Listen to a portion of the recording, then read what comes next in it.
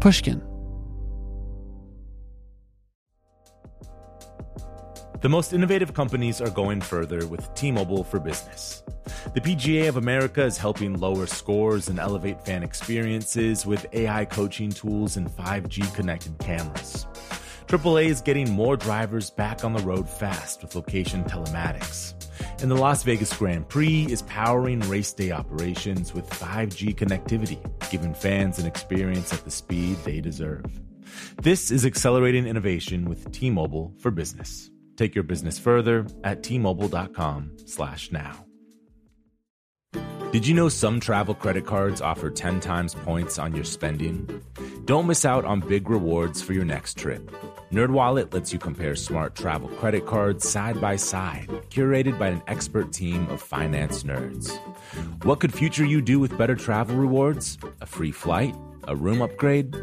Don't wait to make smart financial decisions. Compare and find smarter credit cards, savings accounts, and more today at nerdwallet.com. Reminder, credit is subject to lender approval and terms apply. NerdWallet, finance smarter. What if AI could help your business deliver mission-critical outcomes with speed?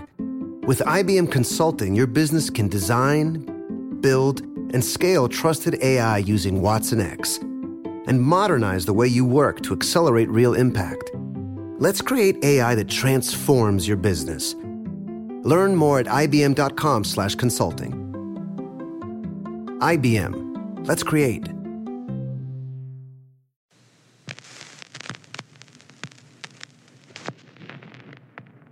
My young friends often say to me, we can tell you anything because you're so not judgmental. And the first time that was said to me many years ago, I thought, oh, that's probably true. I think to portray other people who are very different from yourself, you have to have a really open mind. It's best not to be judgmental when you're playing even the most evil of characters, to get inside their heads. It's better to come at it from an unjudgmental way. I've played some villains, and it's not until after I see the finished work that I can say, oh, what a dreadful person. That was Jackie Weaver. I'm Sam Fragoso, and this is Talk Easy. Welcome to the show.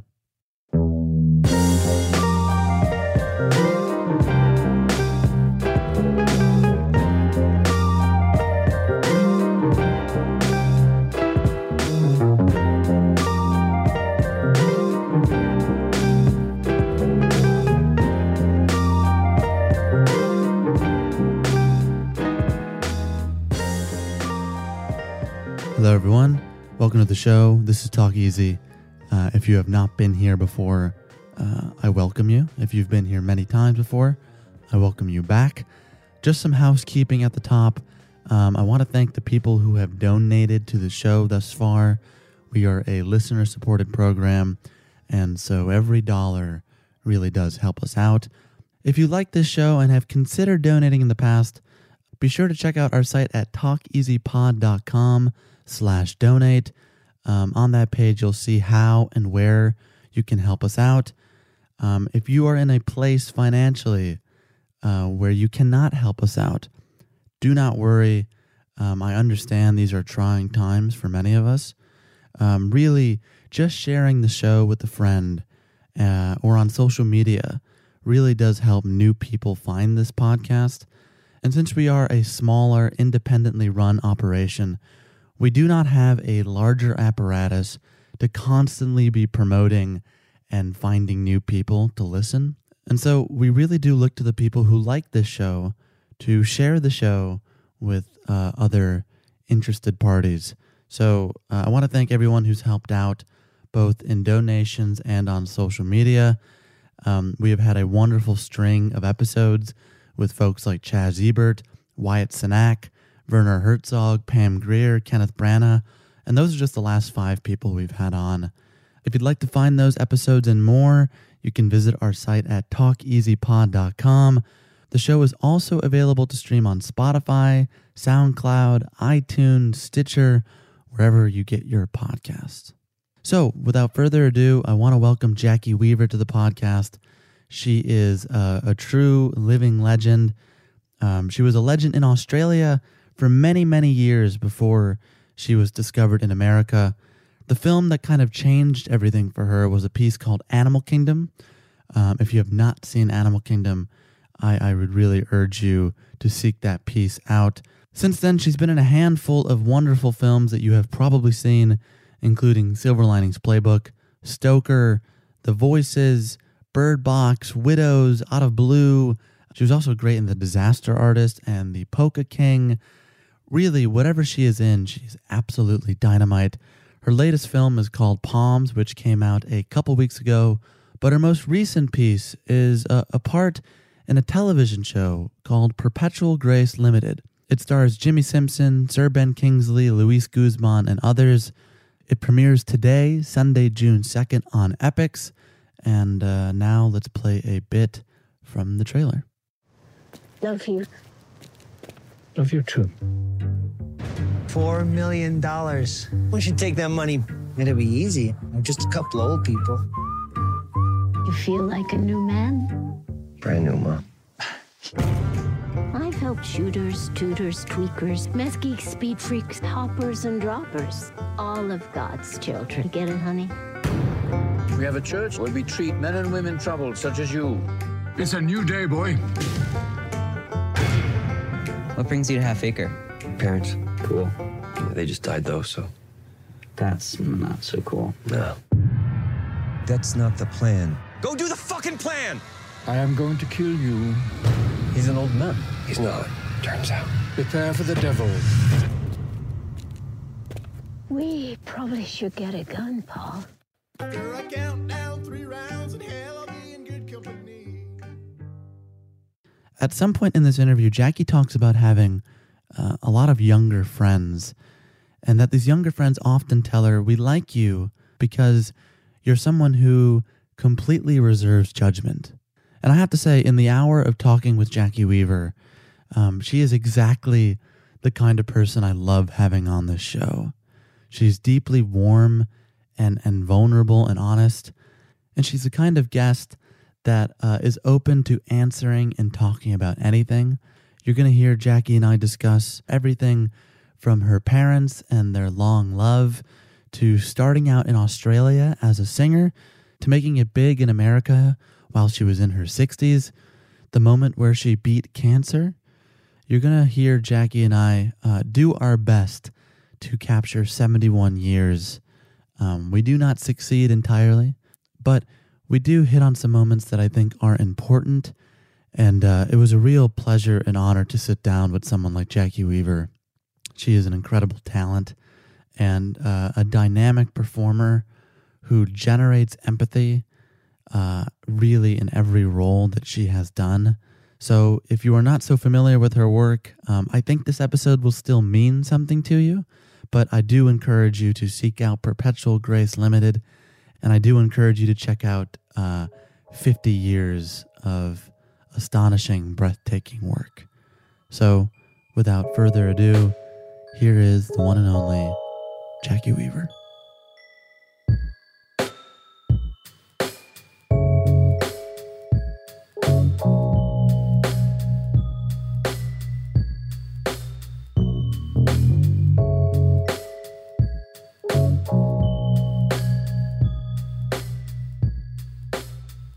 Jackie Weaver. G'day. Are you a little bit nervous right now? No. Oh, okay. Are you? No, I'm ready. Oh, good. I'm ready. No, I'm cool. We have so many places to begin in your life and in your career. If you can, with me, I want to start at the beginning. Okay. It's been a very long life. That's a long way back, the beginning. That's a long way back. We have an hour. We're going to try to get 71 years of life in an hour. Nearly 72 in May. May weeks, 25th. Right? Yeah. Let's start with your mother and your father. Okay. Edith and Arthur, you described your mother as the most cleverest and gracious of women, and your father the third most handsome and the best man I've ever hugged. Yeah, that's true. What is your earliest childhood memory with them growing up in Sydney? I can remember pretending to be other people right from a very early age, and then being very unfazed by it. What was it that you wanted to play characters early on as a kid? I just found people fascinating, and I was probably bored with my own self. That's why I wanted to be all different other people. You know, I used to pretend to be French and Italian and put on accents, and I was an odd little girl. You didn't find being Australian interesting enough? I was happy in my own skin. My mother was English, so I was encouraged to sound like a little English person. I had to teach myself to sound Australian. I was sent to elocution lessons very early on, and I had a frightfully posh accent. I used to talk a bit like Emily Blunt, and I have played Emily Blunt's mother, so it stood me in good stead. My mother used to speak a bit like Her Majesty the Queen, Elizabeth. But my dad was Aussie. But we don't all, I mean, I've got a really middle-of-the-road Australian accent. And we don't all sound like, you know, Steve Irwin or the really broad. Australia has a variety of accents just in the same way that England and America do. And mine's kind of middle of the road.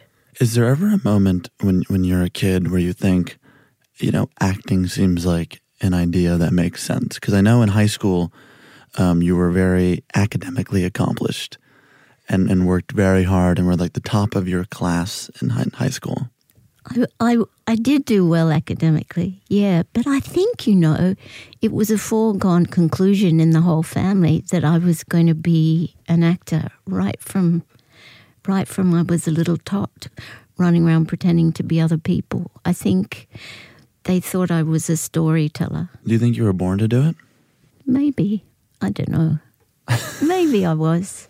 They sent me to all sorts of children's theatre classes, and I was also little. I was no good at sport or anything like that. So I guess they decided on that activity for me. I used to do singing lessons. They wouldn't let me tap dance, which I was always very disappointed about. I've been thinking maybe I could start tap dancing lessons in Los Angeles. It is never too late to start tap dancing. Really? I don't know about these old knees. Well, you're in a movie specifically where you are That's right, now part of being a cheerleading group. It nearly killed me. I'm sure. On the singing point, throughout your teenage years, you are singing and recording some music, and I have here a clip I want to watch with you. I want to set it up for people listening at home. It is 1966. You are 19 on Australian Bandstand. You're singing a song called Young Love. Let's take a listen.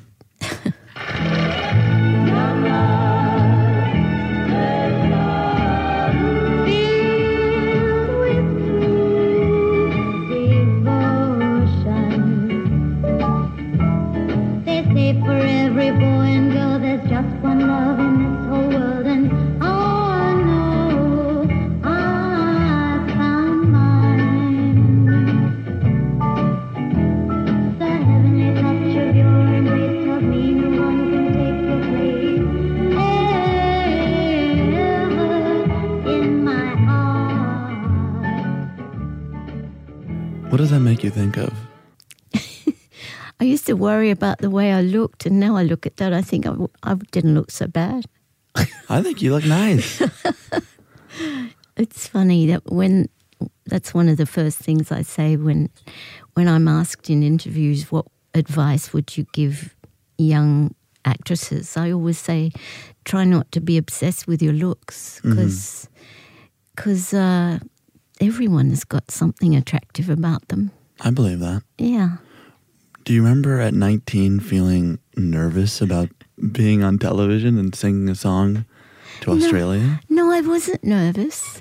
But you see that, I made my professional debut when I was 15. So I was quite seasoned by 19. Right. I'd been around. Because you start with Hansel and Gretel and you move on. Well, it was Cinderella. I did a stage play first, and I was 15, and it was a beautiful, lavish Christmas time production, The Cinderella Story, and it's one of the few things I've got from an audition. I walked in my school uniform, and in those days we wore hats and gloves to school, so I looked like a prim little miss. I had my Panama hat and my gloves on and my little uniform, and I got the job. I remember being so excited, and I got £30 a week, which when you only get £1 a week pocket money, £30 a week is pretty... Quite a bit. Oh, yeah. So it felt like early on that you were making it as an entertainer. Yeah, I think as soon as I got that professional job, I was kind of on my way. My father was a lawyer and my brother's a barrister, and I was expected to, if not law, to do something, get a tertiary education. But I never did, because I kept getting offered acting work. Right, and you're offered a scholarship, and then you don't accept it. Yeah. What did your parents make of you diving into that field? I promised them that because we were going to shoot, I was offered a TV series to be shot in the outback, and the Australian outback is incredible. And it was going to be shot on film as opposed to, videotape, and it was going to be directed by a really good director called Ken Hannum, who made some great films, including Sunday Too Far Away. And so it was too good an opportunity to pass up to go and do social work at Sydney Uni. So I said to my parents, I will go next year if you just, if you're agreeable to me doing. And they said, sure. And of course I never went. Right. But my dad always said, because he also used to do social work apart from being a lawyer. He used to say I'd be a terrible social worker. I'd take everybody home with me and I'd have a house full of lame ducks. About you? He said I'd just be a soft touch, Is that in your nature to do that? I'm a bit tougher now. I used to be like that. So you were softer back then? Well, my parents were so kind, I think. They were a good example. There were terrible floods in about 1954, 55, a few hundred miles from Sydney. And we were little, my brother and I, and my parents made us, we drove to help the flooded the people, and we had to take our Christmas presents and give them away to the children who'd lost their Christmas presents in the floods. And we thought that was terribly unjust. It was meant to give us a sense of community, social justice. It just made us resentful. That's a silly story, isn't it? It's fascinating. It's fascinating. Yeah, they did it another time too when we had disastrous bushfires in Sydney in the 50s. An entire town called Leura was wiped out, and we had to give away our Christmas presents that year too. I'm fascinated in the fact that shortly after the time you're describing and the time as this clip is happening at 19, you are also getting married for the first time. Yeah. What do you remember about getting married at age 19 and your career happening and all this sort of, I would say, good stuff happening at once? Yeah, well, I was always a romantic, and I'd had a few boyfriends by then, and I just fell head over heels in love with a director of a TV show I was doing. David Price. That's right. But I'd always loved boys since I was about 3. I used to love kissing boys, even as a 3-year-old.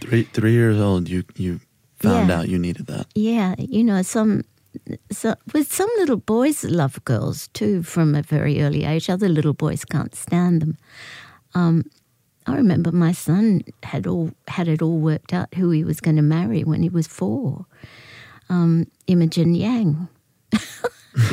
But she married someone else. But it usually doesn't work out like that. Yeah, and there was a boy called Charles at kindergarten when I was about 3, and he was always crying. And I used to go and kiss him and he'd stop crying. And I thought, kissing's good if it can stop people being sad.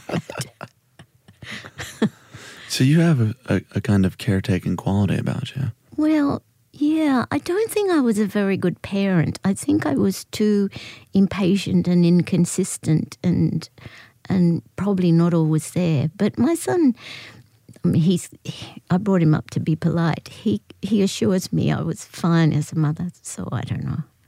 I don't think we're ever happy with our parenting. You know, I wonder because I have conversations with my mother. Yeah. And she often, you know, when we have a weekend together, at the end of it, she'll always end the weekend being like, look, I failed you as a parent. I'm like that, yes. I'm very sorry. Bless her. I failed you. Now have a safe flight back home. And I'm like, wow, without fail, she will make that admission. And I have to say, well, I don't think you did. What a dear woman. What is that about mothers and sons? I don't know. I remember falling in love with my baby boy the minute I saw him. And I've never really fell out of love with him. Mm. And you live through all your child's disappointments. I always wanted 4 kids, but I wasn't a good breeder. So I've only got one. Whether or not we put too much of our hopes into the one child.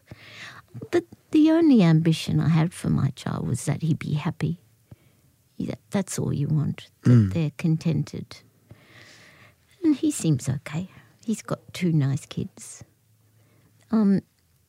He's a lot stricter than I was. I think that goes in cycles. I think each generation does the opposite of what the previous one did. They have to do like some course correction. Yes. Right. Were you nervous about getting married at 19? No, I couldn't wait. You couldn't wait. No. As your career was blossoming. Yeah. You just thought this was the move to do. Well, I was in a TV show that my husband was directing, so we were with each other 24/7. And is that a good thing? At the time, it was. Yeah. Yeah, at the time it was. Wouldn't it be nice, that song by the Beach Boys? That was our song, because we used to think, you know, I'd have to go home to my house, to my parents, and we used to think, wouldn't it be nice if we could just be together 24 hours a day? And it was nice. It was good. I don't regret any of my love life. I think I've made some strange choices, but I don't regret any. I say shortly after being married. And, this is so personal. Well, you know, we're gonna catch a whole life. It's all in your book, also, which I think is a really beautiful book, by the way, and people should read that. Is it all right? Yeah, sure. I mean, it's 15 years since I wrote it, and I wrote it under great. I was very reluctant, great duress, but I was broke at the time, and they sent me this huge advance, and I spent it, and I'd only written half a chapter, so then I had to write the book. Right, you were required to just finish it. And I used to, because I never wanted to write a memoir. Why is that?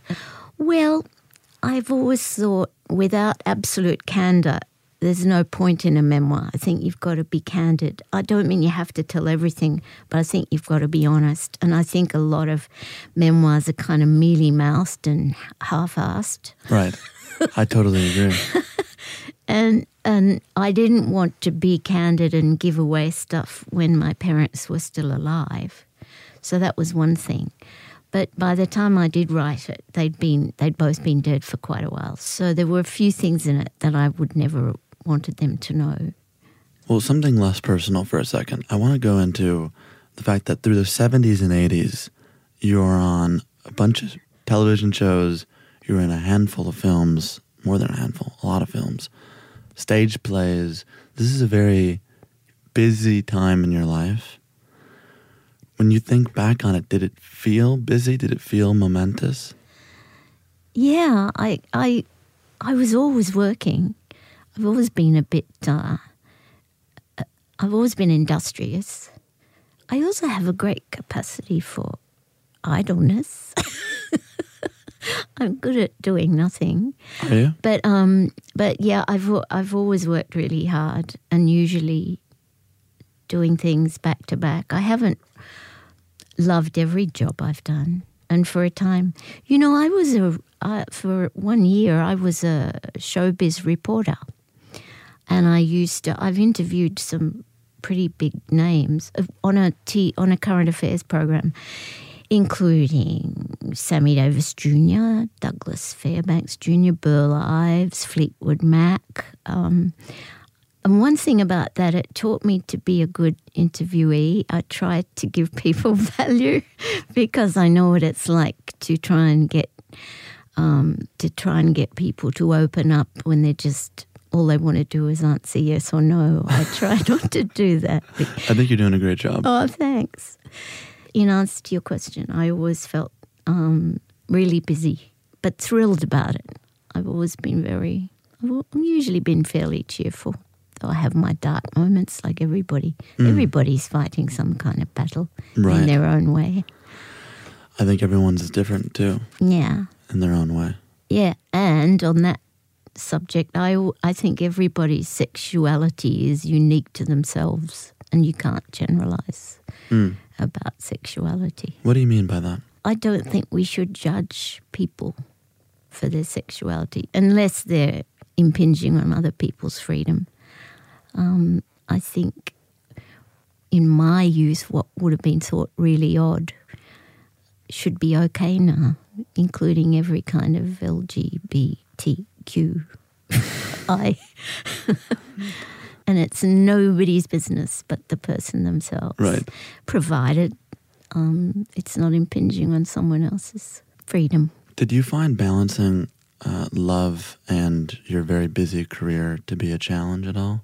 Yes, sometimes it was very hectic. Why are you laughing? Oh, yeah, because I was famous for having a very hectic love life in my youth. Were you? Yeah. Yeah, I'd been married a few times. Mm-hmm. I had a few boyfriends. I find it personally to be an ongoing battle to want to work and then to also be in love. They both require so much of you. Well, yeah, it occupies a lot of your thinking time, especially when you're in limerence. You know that word? I love that word. It's that feeling that you get at the beginning of a love affair, and it lasts anywhere from 6 months to a year. The honeymoon phase. And all you can do is think of that person. Right. And you are in such a state. Gosh, and isn't that obnoxious? It's hard to concentrate on other things. But when the limerence stops and you're sane and it's still going on the love, but without that right, the constant feeling in your stomach. Yes. I think most people go through periods of limerence. If they're lucky. Yeah. But you have to be open to it. Yeah, you do. You do. You know, in looking at your life, there's a period from 1988 to 2010 where you're not doing as many TV shows and films, but you are working a lot on stage. And I know you've discussed this period before, but I'm curious, at the time, what did you make of that moment in your life? Well, because I was always working in the theatre. See, I was never really out of work. But there was a period where I didn't do I wasn't offered any films at all. And I used to get a little disappointed and I used to get a bit wistful, but I was never bitter or anything. Because I've always been philosophical about if a director or a producer don't want you, they don't want you. There's no hidden agenda usually. You just got to suck it up and keep going. And because I always had terrific jobs in the theatre. I've done some wonderful plays, and we have a really strong theatre scene in Australia. It's much like New York or London, and I counted myself as really lucky. I've played a lot of Americans on stage. I've done Tennessee Williams and Arthur Miller, and I've done 6 different Neil Simon women, and I was in Born Yesterday, 6 Degrees of Separation.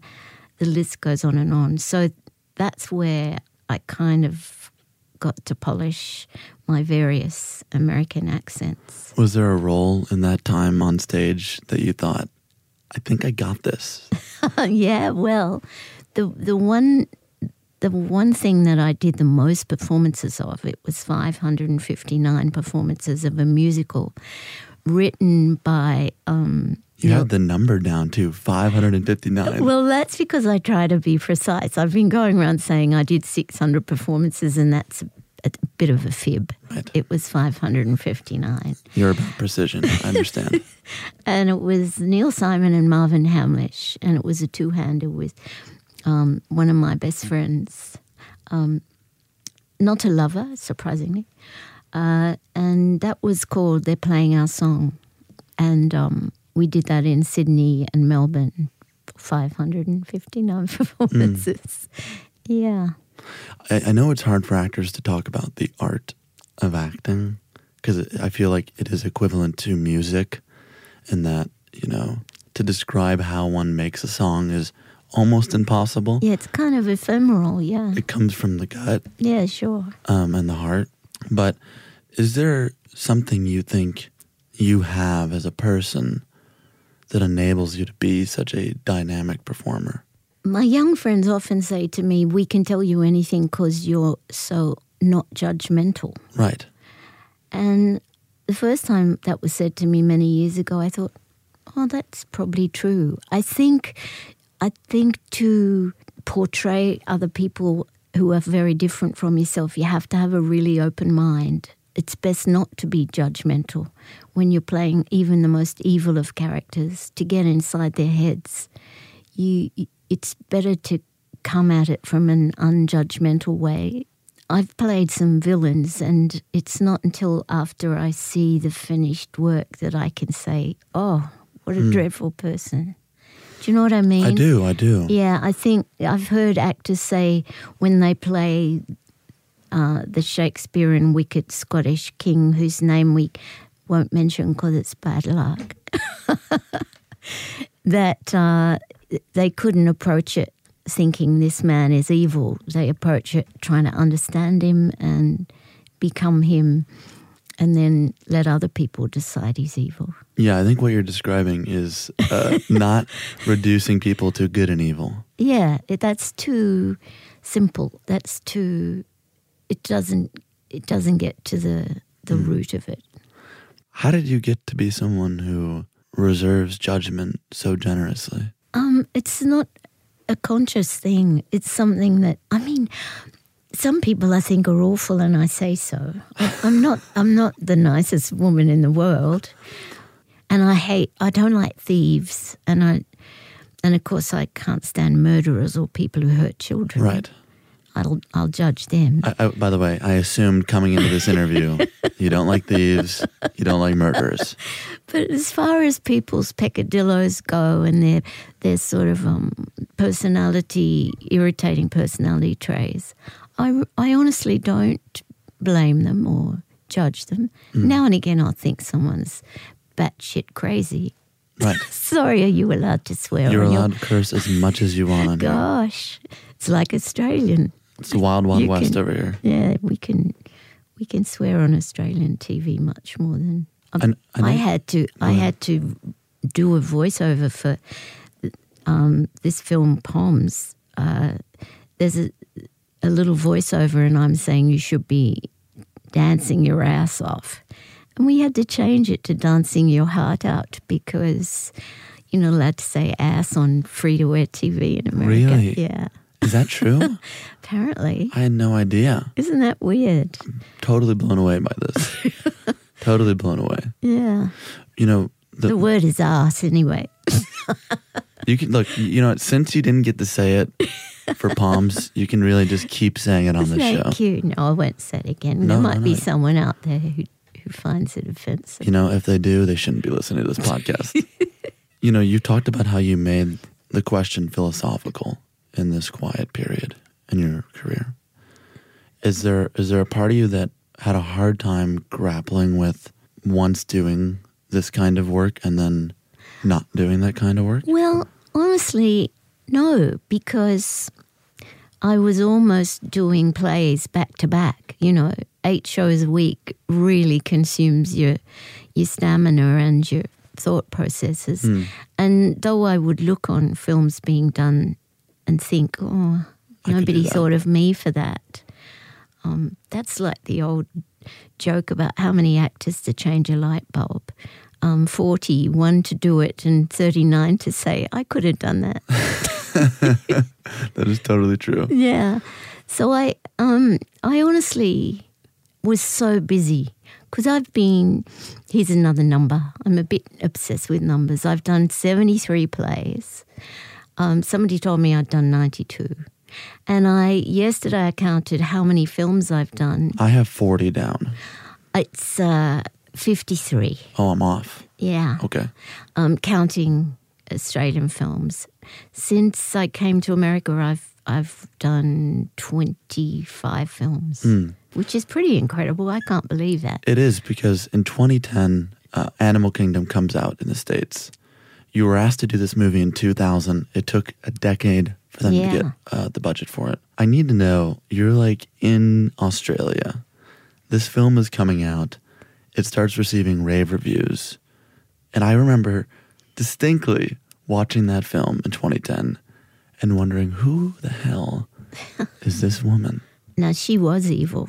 That was based on a real person who it seems was like a lot worse than the character in the film. It seems like the farthest kind of person that you are. Yeah, well, I think that was David Michaud, whose whole idea it was, and who loosely based it on some real events in Melbourne.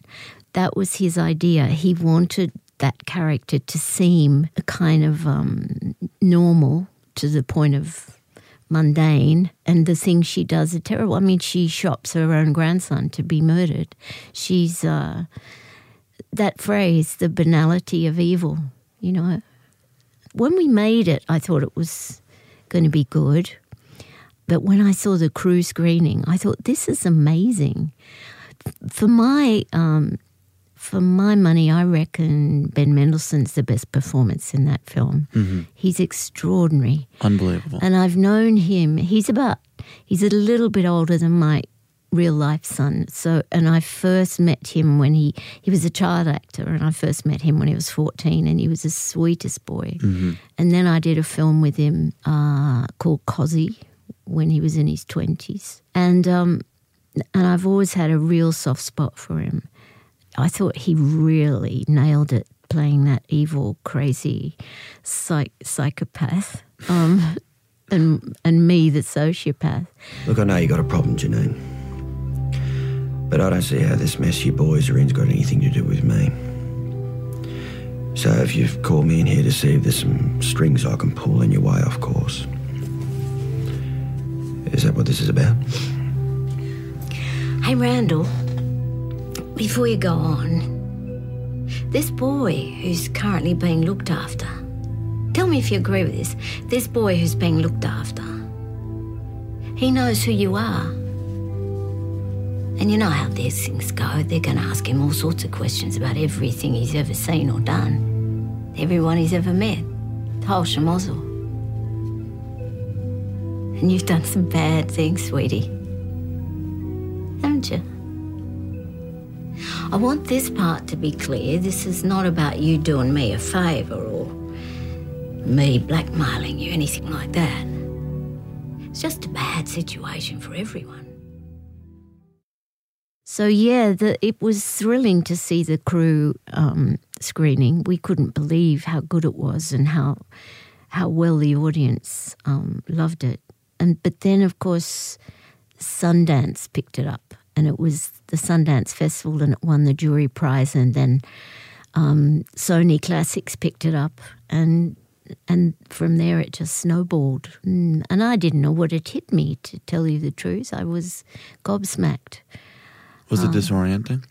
No, I kind of rode the wave of excitement. I think because I had all that experience, it didn't really go to my head.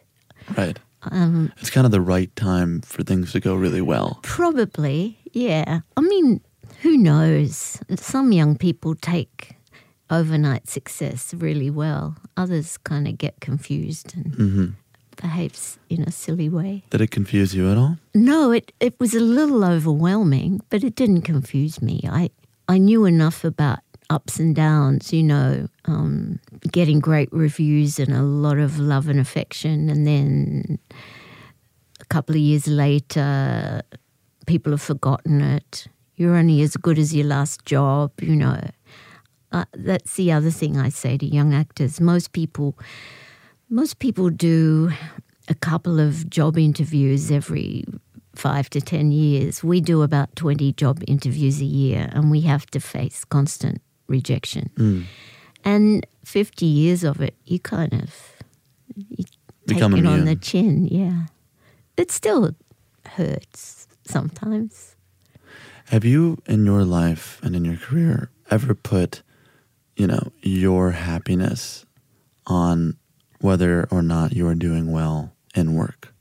No, I've never done that. But because I've always had such a happy personal life, I know that a lot of actors do that.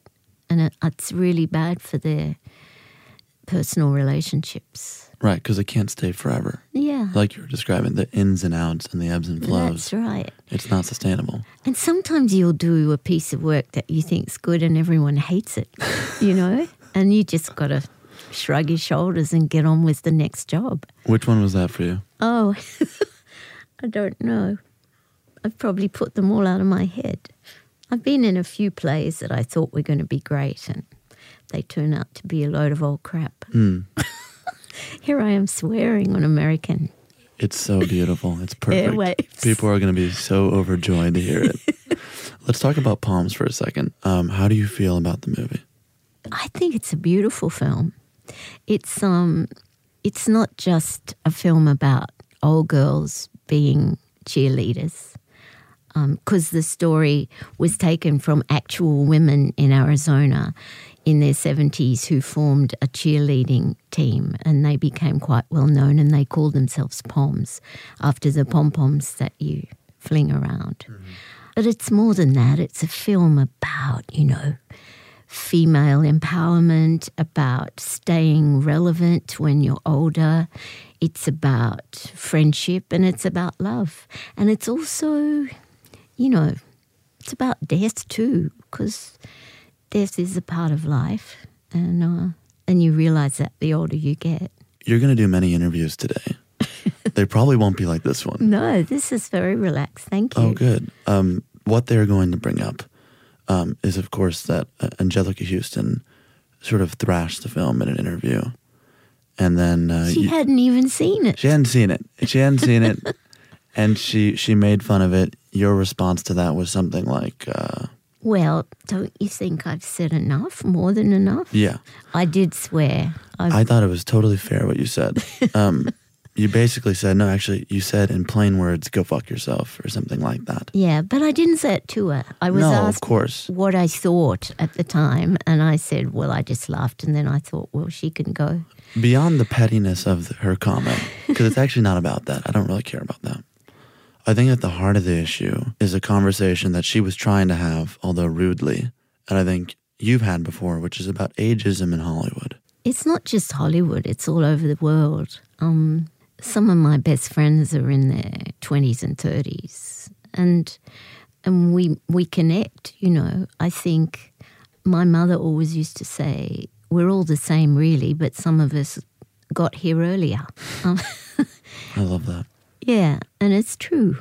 I mean, sure, you know a bit more from experience, but on the other hand, some people never learn from experience. I think things are improving as far as film producers go. This is a film where all the protagonists are female, And they're all over a certain age, except for the beautiful Alicia Bowe. She is gorgeous. So, yeah, I think things are improving. I mean, we did have an all-female film in Steel Magnolias and the play. That's another American play I was in for 300 performances. Got the numbers down. Yeah, I'm obsessed with numbers. Why is that? I don't know. Maybe to impress you. Oh, really? You're doing a great job of impressing me. Oh, good, good. Why do you think society has this tendency to discard the elderly? It's ageism, and I think it's a Western thing. If you look at a lot of the Asian cultures, they revere their old people. And some of the European cultures, they absolutely have them on a pedestal, and they're reverential to whatever they have to say. And Japan, their old people, that might be why a lot of Japanese people live to be to their 90s, because they're looked after and treated as though they're valuable.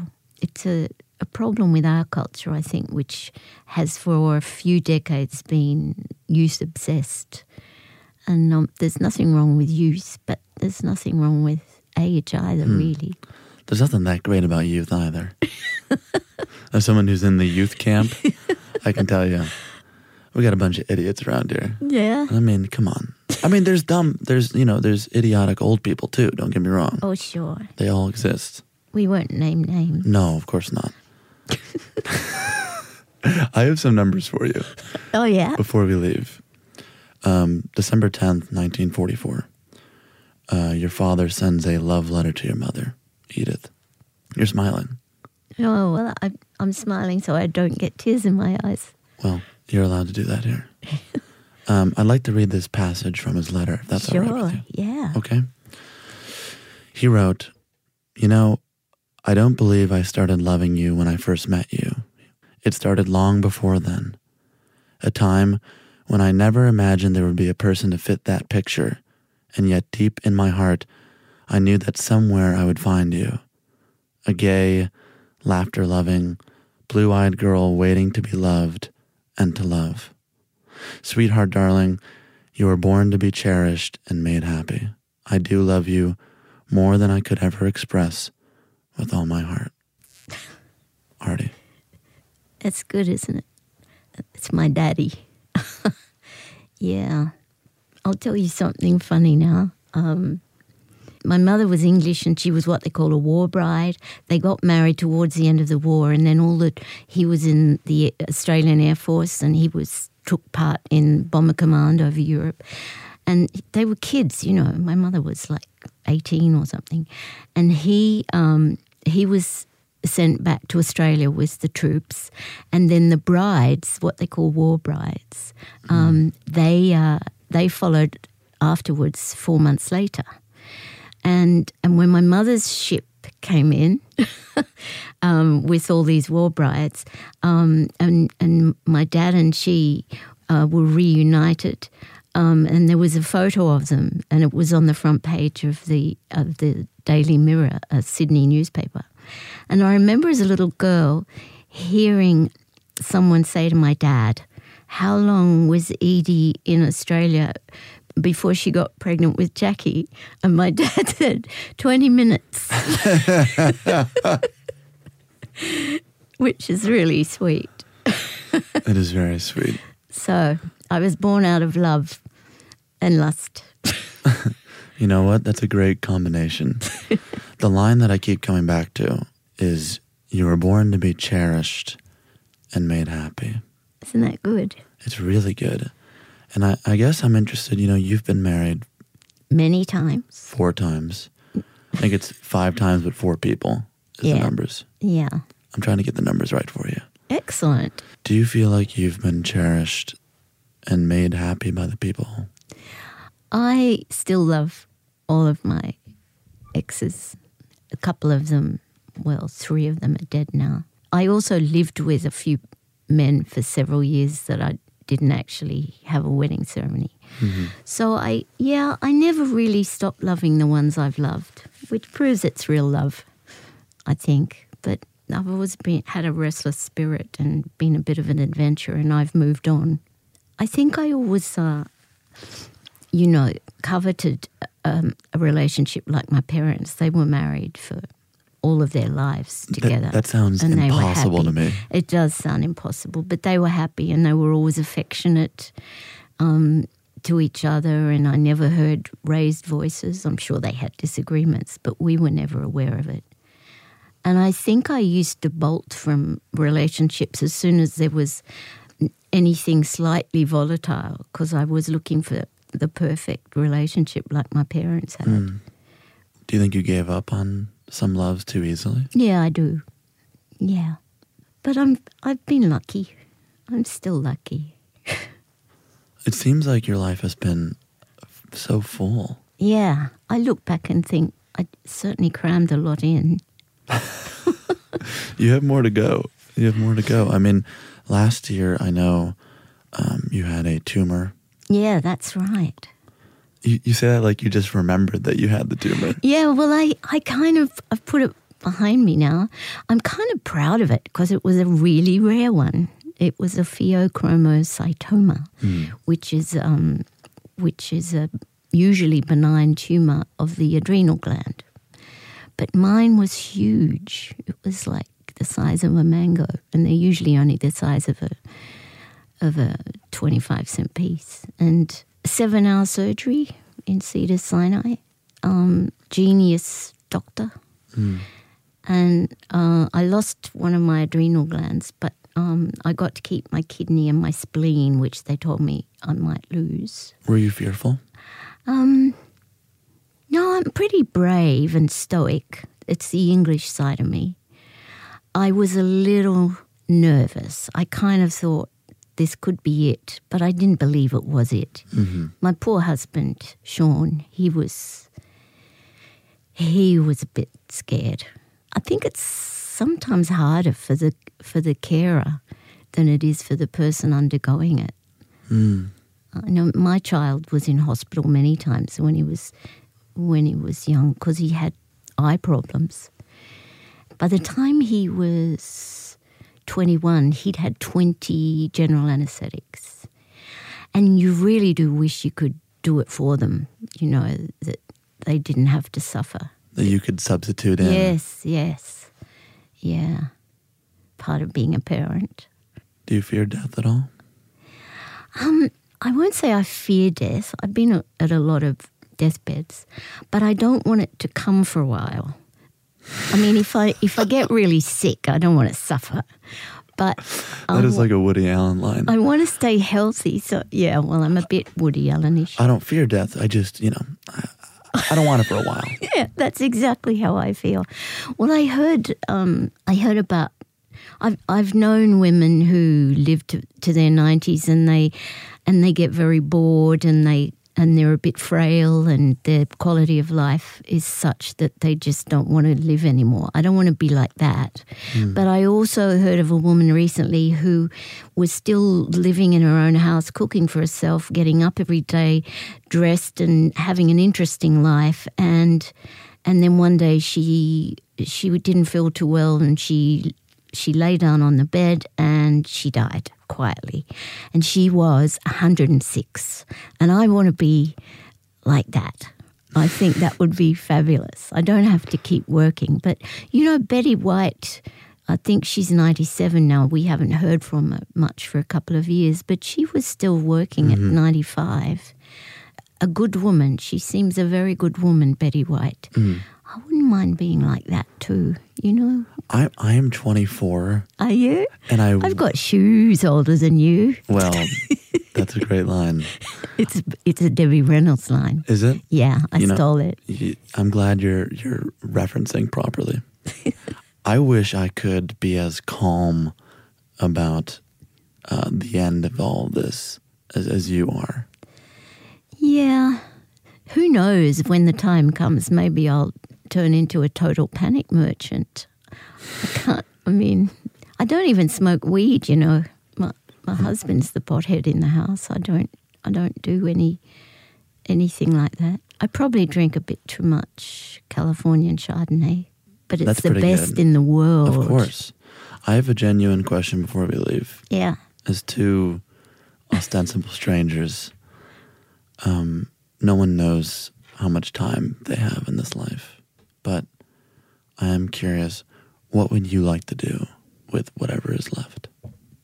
At the moment, I'd like to keep working while I can, because I'm still getting a certain amount of satisfaction in what I'm doing. I've just done, apart from Poms, I've just done a TV series with the wonderful Steve Conrad. It's excellent. Yeah, called Perpetual Grace Limited. And we spent 5 months in New Mexico filming in sometimes quite trying circumstances. I play Ben Kingsley's wife, and Jimmy Simpson from Westworld's in it. It's a great cast. The same team that brought you Patriot. And I really loved doing that, even though we were filming in the snow and it was freezing and not easy. But as long as I get a certain satisfaction out of the stories I'm helping to tell, I want to keep going. And when I'm too tired and to keep acting, I just want to spend every day going to the movies. I love going to the movies. I take my duties as an Academy voter for the past 9 years very seriously. I see as many of the eligible films as possible. There's usually about more than 300 eligible each year, and I only managed to see about 150, 180. That's an impressive number. It's not bad, is it? And I do try to see them in a cinema if possible. I think the greatest compliment you can give a filmmaker is to see his film properly on the big screen. So I try to do that. Sometimes I will watch them on my big TV screen at home on a screener, but I would never watch a film on my iPhone or on my iPad mini because I think it's not fair to the filmmaker, really. I understand if you can't afford to go to the cinema all the time or get a screener, but as a voter, I want to give them the best possible chance I can. And aside from work and movies? Well, I love to eat. I'm trying not to drink so much. I'm trying only to have alcohol 1 day a week, but that's pretty hard. That sounds like a pain in the ass. Especially when you're a gin queen like I am. I love gin. I have one question before we go. Yeah. And it's back to the numbers. It's one thing I'm curious about. When this is all done, what's the thing you would like to tell people about living in this life? Something that they should know. Trying to think of the Latin. Don't let the bastards grind you down.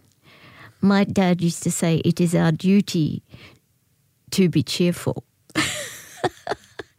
And there's too much negativity around.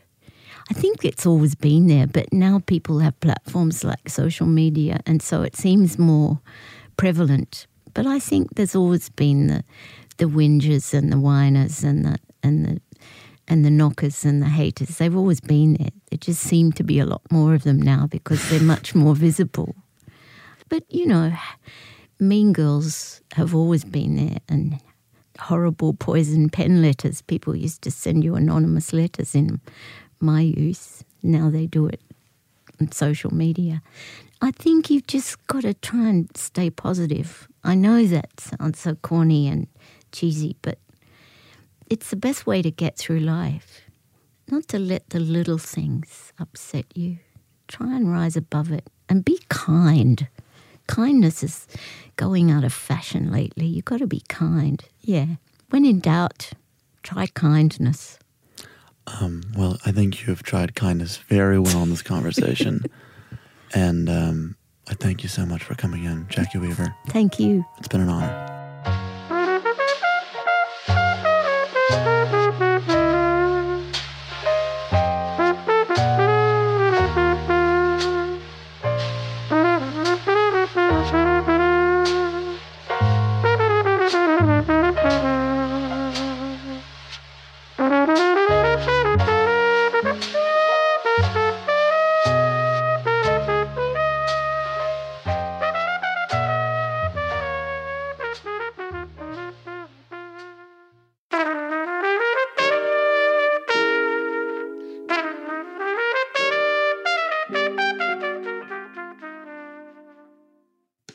Special thanks this week to Brianna Rifkin, Liz Mahoney, and Maddie McLaughlin.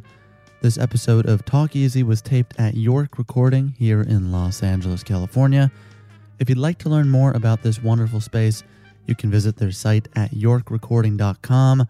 I have to say I have done many interviews in all kinds of different venues, but what Tim Moore and York Recording offers is something truly singular. It is a warm, inviting, comfortable space, and we are honored to be recording in this space moving forward. So I want to give a shout out to Tim Moore and York Recording. If you'd also like to record in their beautiful space, visit their site at yorkrecording.com. Also, as for Jackie Weaver, be sure to check out her new show. It's called Perpetual Grace Limited. It premieres today, Sunday, June 2nd on Epix. It is a really quality show and definitely worth your time. To learn more about Jackie and the podcast, be sure to visit our site at talkeasypod.com. The show is available to stream on iTunes, SoundCloud, Stitcher, Spotify, wherever you get your podcasts. We're on Twitter, Instagram, and Facebook at TalkEasyPod. And as always, this show is executive produced by David Chen, graphics by Ian Jones, illustrations by Krishna Shenoy, music by Dylan Peck, social media by Crystal Farmer. Our engineer today was Tim Moore. Our intern is Ghani Zur. Our associate producer is Ian Chang. And the show is produced by Neil Innes. I'm Sam Fragoso. Thank you for listening to Talk Easy. I will see you next Sunday. And now, here's a song to play us out. Have a good week, everyone.